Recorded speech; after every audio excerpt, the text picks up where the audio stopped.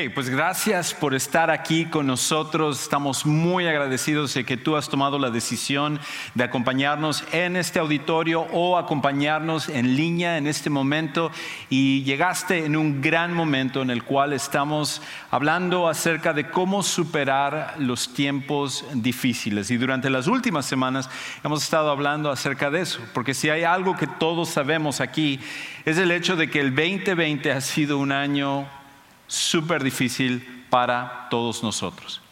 Y siendo que no podemos escoger cuándo van a llegar esos momentos difíciles a nuestra vida, cuándo van a ocurrir esas cosas, ninguno de nosotros hace un año, cuando estábamos por celebrar el Día de Acción de Gracias, nos imaginábamos siquiera que el 2020 pintaría como ha sido.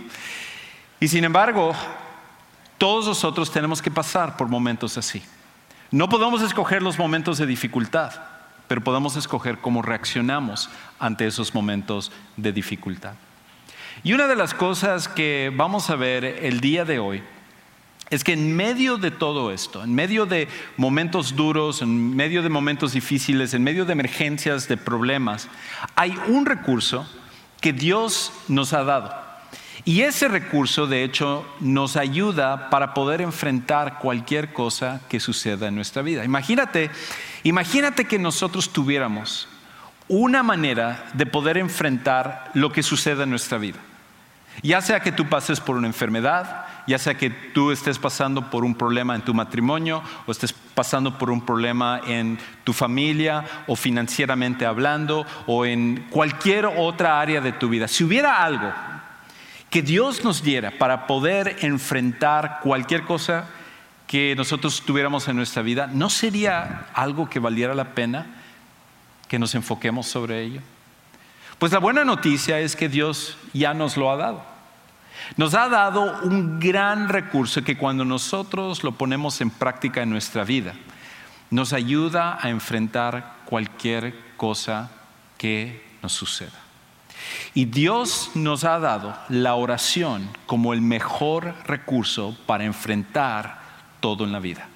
Dios nos ha dado la oración como el mejor recurso para enfrentar todo en la vida. Ahora, algunos de ustedes dirán, Juan Carlos, yo pensé que me ibas a dar algo mejor que eso.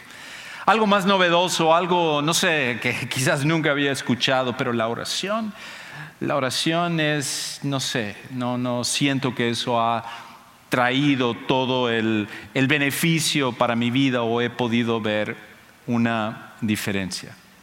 Pero la realidad es de que la oración es ese recurso que, independientemente de lo que pase en nuestras vidas, nos va a ayudar a poder salir adelante. Y cuando no lo hacemos, en realidad nos estamos perdiendo de un regalo, un recurso que Dios ha puesto en nuestras manos que puede hacer una diferencia enorme. Hay una escritora del periódico New York Times que falleció este año, que se llama Dana Tierney.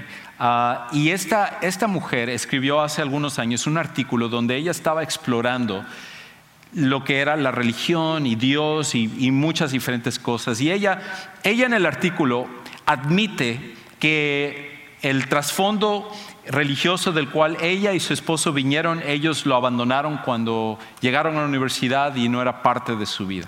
Entonces, cuando ellos tuvieron a su hijo, que se llama Luke, no lo criaron dentro de las cosas de Dios o de la oración o ninguna de las prácticas sobre todo aquellos de nosotros que somos seguidores de Jesús. Entonces, el esposo de ella, que trabajaba como un corresponsal también para una revista, lo mandaron a cubrir Irak. Y ahí estaba él en medio de la guerra de Irak, en un momento peligroso en donde él podía perder la vida, cubriendo la noticia de lo que estaba sucediendo en esta guerra.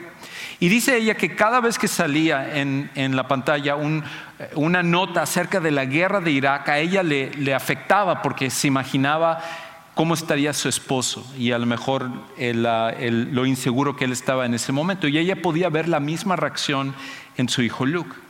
Pero dice que en una ocasión, cuando ella estaba viendo la tele, notó que su hijo de repente puso sus manos de esta manera.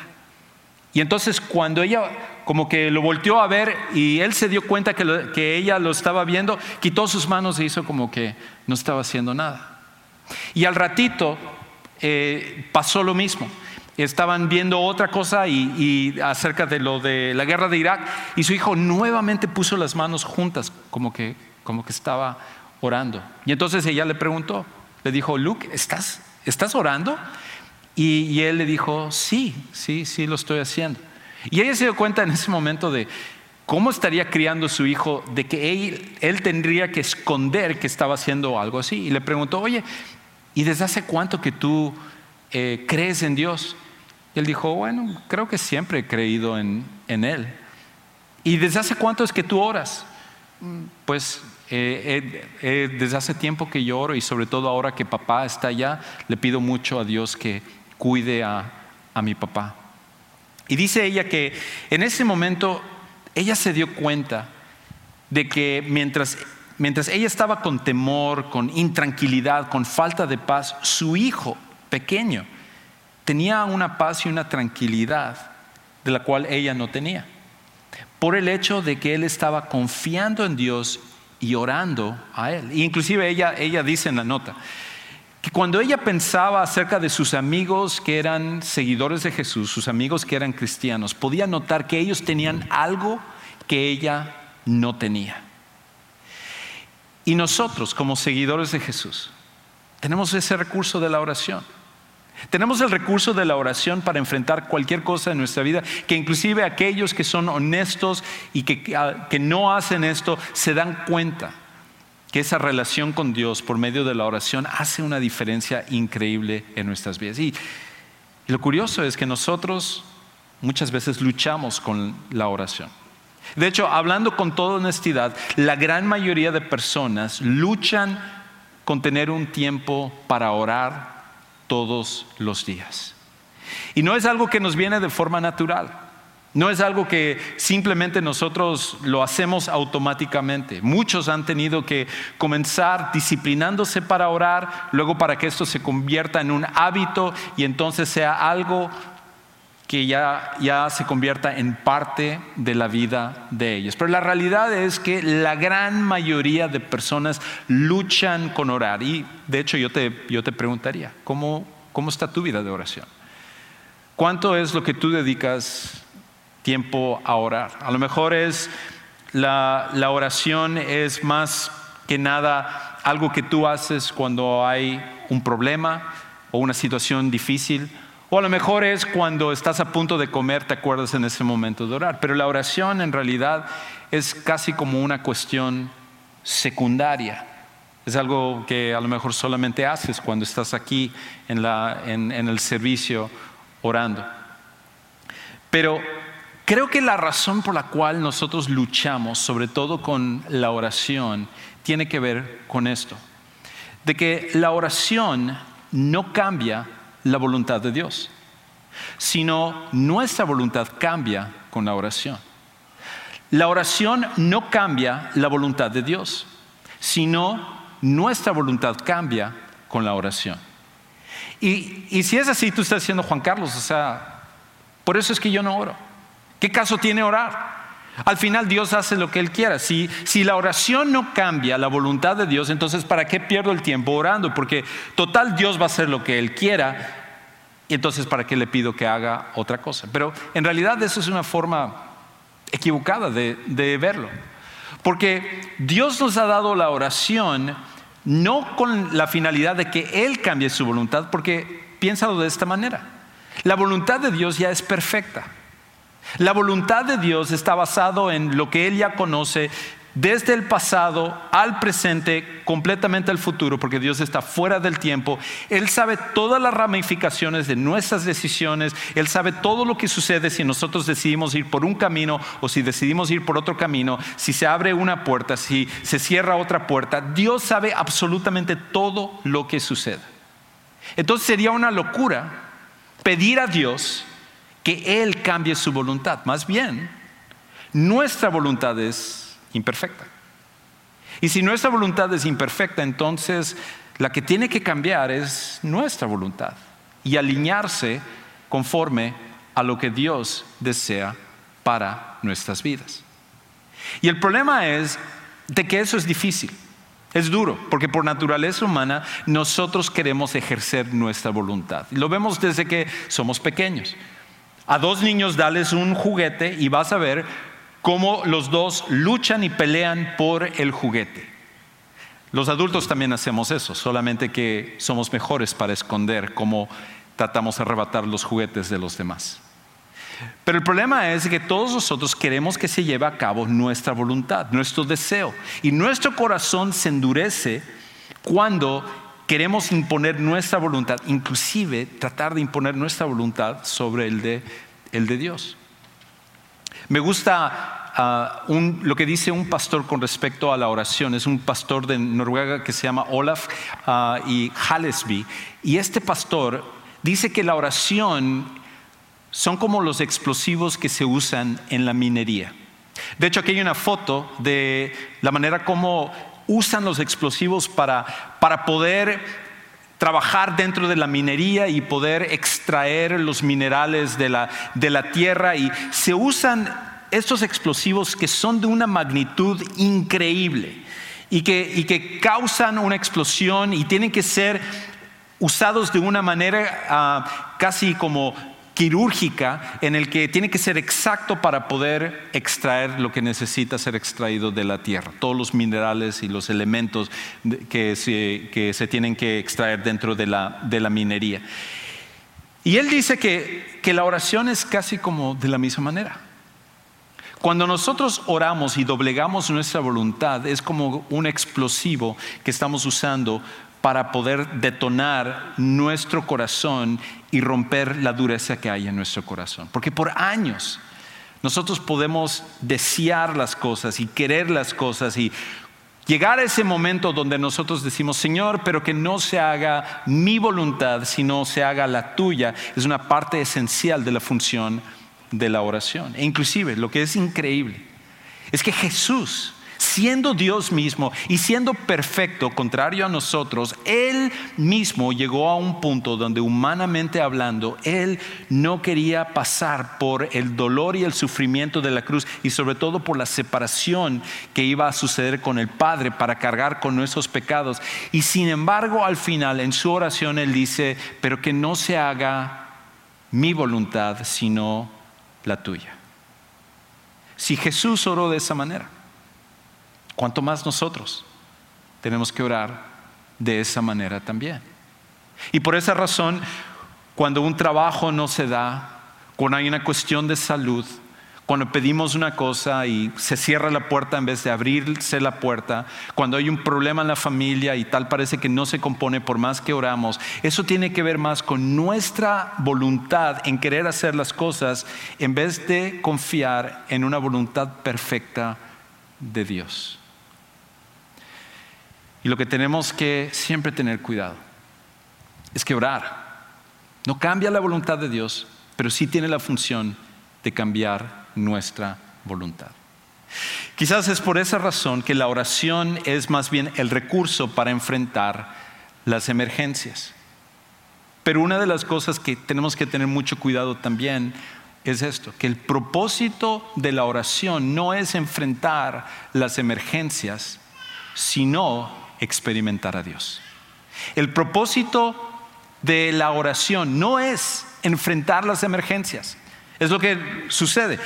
Hay un problema, perdemos el trabajo, una cuestión de salud, estamos a punto de chocar, estamos a punto, nos dicen que en el hospital que tenemos una enfermedad fatal.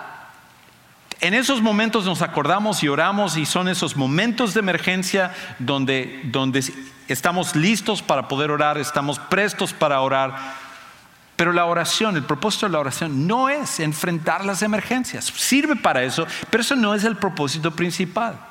El propósito principal de la oración es experimentar a Dios. Y cuando experimentamos a Dios, no importa que sea un buen momento o un mal momento, podemos confiar en Él. Me gusta como lo dice la famosa autora Corrie ten Boom.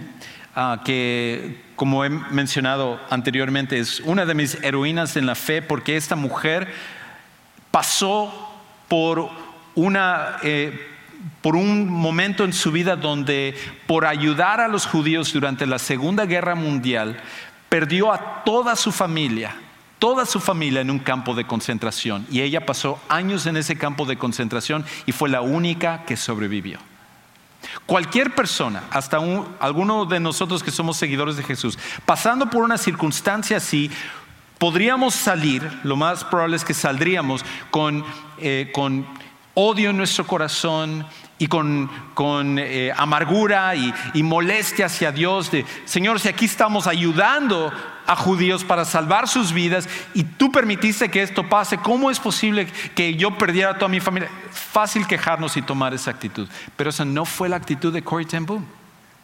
Esta mujer vivió una vida de oración tan profunda que afectaba absolutamente todo lo que era su vida. Y ella habla con respecto a la oración lo siguiente. Me encanta esta cita. Ella dice: orar solo cuando estás en peligro es como usar los cinturones de seguridad solo cuando hay tráfico pesado.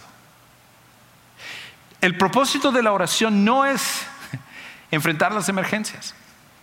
El propósito de la oración es experimentar a Dios. Y cuando experimentamos a Dios, independientemente de que sean buenos momentos, malos momentos, momentos de desesperación o de temor o de gran alegría, nosotros podemos enfrentar ello porque estamos experimentando a Dios por medio de la oración. Ahora, hay un pasaje en la Biblia donde un autor de la Biblia que se llama Santiago nos habla precisamente acerca de cómo la oración ayuda para cualquier cosa que nosotros enfrentemos. Y él nos va a dar, de hecho, una serie de ejemplos de cómo la oración sirve para todo en la vida. Y esto tiene aún mayor peso porque Santiago, que era un líder en la iglesia primitiva o entre los primeros cristianos, Santiago era un hombre que en su vida personal era un hombre de gran oración. De hecho, el apodo que le habían puesto a Santiago era el rodillas de camello. Yo no sé qué apodo tengas, a lo mejor tú no quieres ni mencionar el apodo que te han puesto porque hasta te da pena, pero imagínate que cada vez que pasaba Santiago decían: ahí está el rodillas de camello. Y decía: me tengo que operar las piernas porque se me ven horribles. No, la razón por la cual le decían eso es porque sus rodillas ya estaban planas por todo el tiempo que él pasaba de rodillas orando. Y siendo que él era un hombre de oración, entonces él nos dice a nosotros: miren, la oración sirve para cualquier cosa que nosotros pasemos en la vida. Entonces, él dice esto, que la oración ayuda para 4 cosas. Es lo que él dice en Santiago capítulo 5. Y escucha cómo él lo dice aquí en Santiago 5:13. Él dice: ¿sufre alguno entre ustedes? Que haga oración. En otras palabras, la oración sirve para esos momentos de angustia, de sufrimiento, de dolor en nuestras vidas. De hecho, la primera función que Santiago nos dice es esto: que la oración sirve para persistir en el sufrimiento. Persistir en el sufrimiento. Nos va a ayudar a seguir adelante cuando estamos sufriendo. Cuando hay una catástrofe, cuando hay una emergencia, cuando hay una gran pérdida. Santiago dice: estás pasando por ese sufrimiento, ora. Necesitas oración. Y quizás esos momentos de emergencia cuando nosotros estamos más prestos a orar. Pero otra vez, la oración no es tanto a pedirle a Dios que Él haga una cosa y que si no lo hace nosotros no vamos a seguirle, sino que es más bien: Señor, esto es lo que está en mi corazón, esto es lo que yo deseo, pero al final que se haga tu voluntad. Ayúdame a seguir adelante en medio del sufrimiento. Lo primero que Santiago nos dice es que la oración ayuda para persistir, para perseverar, para seguir adelante en medio del sufrimiento. Pero lo segundo que Santiago dice es que la oración sirve también para expresar nuestra alegría. La oración sirve para expresar nuestra alegría. Escucha cómo él lo dice. en la segunda parte de este versículo. ¿Está alguien alegre? Que cante alabanzas. Y uno podría decir, bueno, Juan Carlos, aquí está hablando de alabanzas. No. En el contexto, aquí alabanzas es un sinónimo de oración. De hecho, es la idea de que cuando uno está alegre y está orando, parte de nuestra oración es alabar a Dios. Es cantarle a Él y decirle, gracias, Dios. Ahora, yo preguntaría, ¿cuándo fue la última vez que tú experimentaste un momento de gran alegría que tu primera reacción fue orar? La realidad es que muy pocas personas lo hacen. En los momentos de gran alegría nos olvidamos acerca de Dios y muchas veces disfrutamos el momento o pensamos que el momento es gracias a nosotros. Pero Santiago dice que la oración nos ayuda para enfrentar no solo los momentos de dificultad, sino los momentos de alegría también. Pone todo en la perspectiva correcta. Una tercera cosa que Santiago nos dice, y hablamos acerca de esto la semana pasada, es que la oración nos ayuda a confiar en la enfermedad. Confía en la enfermedad. Escucha, o confiar en medio de la enfermedad. Escucha cómo Santiago lo dice. ¿Está alguien entre ustedes enfermo? Que llame a los ancianos de la iglesia y que ellos, ¿qué cosa? Oren por él, ungiéndolo con aceite en el nombre del Señor. La oración de fe restaurará o sanará al enfermo y el Señor lo levantará. Si ha cometido pecados, le serán perdonados. No voy a entrar en detalles en esta parte porque lo hice la semana pasada. Si tú no escuchaste la predicación de la semana pasada, te invito a que vayas a nuestra página web. No es un comercial esto, pero anda a nuestra página web, sugarcreek.net, y están todas las predicaciones, y está la de la semana pasada donde entro en mayor detalle con respecto a esto. Pero lo que Santiago nos dice es que la oración también ayuda para enfrentar las enfermedades.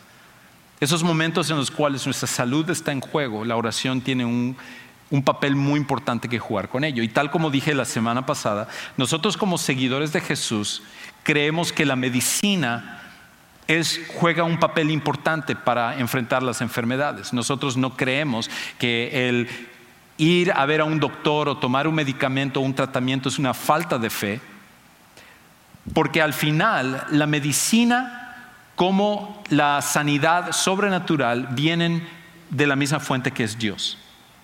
Dios se ha revelado a través de la medicina, y cada vez que hay un nuevo conocimiento, un nuevo proceso, un nuevo tratamiento, un nuevo medicamento que sale, al final es gracias a Dios. Porque Dios es el que da la mente humana, Dios es el que da el conocimiento, Dios es el que permite que el universo pueda trabajar de una manera regulada, que el ser humano lo puede conocer y puede entonces llegar a entender cómo funciona el universo. Es por esa razón que, tal como dijo Agustín de Hipona, toda verdad es verdad de Dios. Toda verdad es verdad de Dios. Y con esto lo que él estaba diciendo es esto: cada vez que hay verdad, independientemente del campo donde sea, al final viene de la misma fuente, porque Dios es la fuente de toda verdad. Entonces la medicina es una manera de sanar, pero al final viene de Dios. Y la sanidad física sobrenatural por medio de la oración juega un papel importante ahí también. Cuando nosotros tenemos una enfermedad o uno de nuestros seres queridos tiene una enfermedad, debemos usar tanto la medicina como la oración como una manera de enfrentarla. Y una cuarta y última cosa que Santiago nos dice también aquí es esto, que es: la oración sirve para recibir sanidad espiritual. La oración sirve para recibir sanidad espiritual. Porque la cuestión no es solamente ser sanados físicamente hablando, sino que nosotros necesitamos ser sanados por dentro también. Y escucha cómo lo dice Santiago en esta última parte, en el 16. Por tanto, confiésense sus pecados unos a otros y oren unos por otros para que sean sanados, ya no tanto físicamente como sanados acerca de su pecado interiormente. La oración eficaz del justo puede lograr mucho. ¿A qué se refiere eso? ¿Qué se refiere cuando es la oración eficaz del justo? La oración eficaz del justo es la persona que dice: Señor, esto es lo que yo quiero, pero al final me doblego a tu voluntad. Es la persona que entiende que la voluntad de Dios está por encima de nuestra voluntad personal. Y cuando estamos listos para doblegarnos a lo que Dios quiere, Dios siempre va a hacer su trabajo en esa situación y entre esas personas. Entonces Santiago nos da estos 4 ejemplos y nos dice cómo en diferentes facetas y áreas y momentos de la vida la oración juega un rol súper importante. Entonces, eso nos lleva a lo último. Al último punto que es tan importante para cada uno de nosotros, y es esto: hacer de la oración un estilo de vida cambiará tu estilo de vida. Hacer de la oración un estilo de vida cambiará tu estilo de vida. Si nosotros queremos ver un cambio en nosotros, cuando hacemos de la oración no una herramienta para emergencias nada más, no un momento en el cual venimos a la iglesia, no solamente cuando queremos quedar bien para orar por los alimentos delante de las personas, pero lo hacemos un estilo de vida, cambia nuestro estilo de vida también. Y escucha, entonces Santiago nos dice esto último. Nos da un ejemplo. Dice, Elías, y empieza a hablar acerca de este hombre Elías. Y Elías fue un profeta del Antiguo Testamento o el tiempo antes de Jesús. La Biblia se divide en el Antiguo Testamento, que es antes de Jesús, y el Nuevo Testamento, que es después de Jesús. Y Elías fue un profeta, en otras palabras era el vocero de Dios. Dios le hablaba a él y él comunicaba lo que Dios le decía hacia el pueblo de Israel. Y Elías fue uno de los profetas más grandes que tuvo Israel, porque aparte de ser un vocero de Dios, hacía milagros. Y Santiago comienza diciendo, Elías, que era un hombre de gran oración, era un hombre que practicaba la oración como un estilo de vida, dice, era un hombre de pasiones semejantes a las nuestras. En otras palabras, era un hombre que tenía momentos difíciles, momentos de depresión, momentos en los cuales él quería que Dios le quitara la vida, y por otro lado él tenía momentos de gran alegría, tal como todos nosotros lo tenemos. Momentos buenos, días buenos, momentos malos, días malos. Elías no era un superhombre de la fe, era una persona igual que nosotros. Y escucha entonces lo que Santiago dice. Santiago dice esto: y oró fervientemente para que no lloviera, y no llovió sobre la tierra por 3 años y 6 meses. Oró de nuevo y el cielo dio lluvia y la tierra produjo su fruto. Entonces, el ejemplo para nosotros es esto: no uses paraguas. No tiene nada que ver con eso. No, lo que está diciendo es esto: Elías estaba tan sintonizado a la voluntad de Dios que inclusive cuando él oró para que no hubiera lluvia y luego para que hubiera lluvia, él sabía que era lo que Dios quería y Dios iba a responder a esa oración. Pero ¿cómo llegó a ese punto? Llegó a ese punto porque la oración se había convertido en un estilo de vida para Elías. Y tú dirás, bueno, yo no soy Elías, soy un profeta, yo soy una persona que lucho con orar y todo. No, quizás ninguno de los que estamos acá somos Elías, pero cualquiera de nosotros podemos tener la fe como un niño. Hay una historia, y con esto termino. Hay una historia de una mamá que se llama Tina Blessed, y esta mamá tenía un hijo de 7 años que su nombre es Austin. Y un día Austin lo llevaron al hospital para quitarle sus amígdalas. ¿Cuántos de los que están acá les han quitado sus amígdalas? ¿Algunos de los que están acá? Varios de los que están aquí. Cada vez se hace más frecuente por alguna razón. Pero Austin estaba ahí y estaba acostado en la cama, y Austin es el tipo de niño que le encanta platicar con el que sea y le encanta decir todo lo que se le venga a la mente. Entonces la gente lo ama precisamente por su personalidad en el cual él se conecta con la gente. Y dice que cuando Austin estaba acostado en la cama y el doctor, el cirujano, estaba a punto ya de ponerle la mascarilla para que ya se durmiera y operarle, le dijo, doctor, espera un momento, quiero preguntarle, ¿usted va a la iglesia? Y él dijo, bueno, en realidad no, yo no voy a la iglesia. Entonces usted no es salvo, usted no conoce a Jesús, usted no va a ir al cielo cuando usted muera. Y él dijo, bueno, sí, me han estado hablando acerca de eso, creo que voy a tener que considerar lo que me estás diciendo. Y entonces agarró, hizo la cirugía, terminó, y dice que la mamá Tina cuenta que ella estaba en la sala de espera y que llegó el doctor y le dijo, señora Blessed, tengo que decirle, cuando yo opero a los niños, Rara vez yo vengo a ver a los padres, pero esta vez tuve que venir a hablarle acerca de su hijo. Y dice ella que ella pensó, a ver qué hizo este pilluelo ahora. Y entonces dice, tengo que decirle, usted tiene un hijo extraordinario y diferente. Cuando yo estuve a punto de ponerle la mascarilla, o más bien cuando le puse la mascarilla para que él ya se durmiera, me hizo una señal de que me quería decir algo. Entonces le quité la mascarilla y le dije, Austin, ¿qué pasó? Le dijo, es que nadie ha orado. Entonces, si nadie va a orar, deje que yo ore. Y entonces él agarró y dijo, está bien, Austin, ora. Y él dijo, Señor, te pido que tú les bendigas a los doctores y a las enfermeras y les des un buen día. Amén. Y dice, este niño de 7 años, en vez de haber pedido por su cirugía, pidió por nosotros. Yo no sé qué están haciendo ustedes, pero ustedes necesitan seguir adelante criando a su hijo de esta manera. ¿Y sabe una cosa?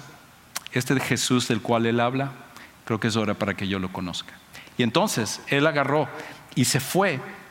Y 2 enfermeras llegaron súper alegres y dijeron, ¿saben una cosa? Desde hace años venimos orando por este doctor, completamente renuente a escuchar acerca de las cosas de Dios, pero Dios usó a su hijo hoy para abrir su corazón. Un niño de 7 años, amén, que ya estaba practicando la oración como un estilo de vida. ¿Qué sucedería si tú y yo practicáramos la oración de esa manera? Que en momentos difíciles, en momentos buenos, cualquier cosa que enfrentemos, la oración fuera parte de lo que nosotros hiciéramos. Quizás para ti, la oración es de que tú vengas a conocer a Jesús como tu Salvador personal. Y al final de este servicio me encantaría platicar contigo para ayudarte a conocer a Jesús, tal como ese doctor necesitaba y como todos nosotros necesitamos. Y un día yo también vine a conocer a Jesús a los 12 años. Tú necesitas tomar esa decisión también. Y nos encantaría que tú vengas a hacerlo. ¿Por qué no inclinamos nuestros rostros y oramos? Padre Celestial, gracias por la oración, que es el mejor recurso que tú nos has dado para enfrentar todo en la vida. Ayúdanos a confiar en ti, a orar no pidiendo que tu voluntad sea doblegada, sino sea nuestra voluntad la que sea doblegada. Permite que la oración se convierta en un estilo de vida para nosotros, de manera que cambie nuestro estilo de vida también. Te alabamos y te bendecimos y te damos gracias por esto. Y oramos en el nombre de Jesucristo. Amén.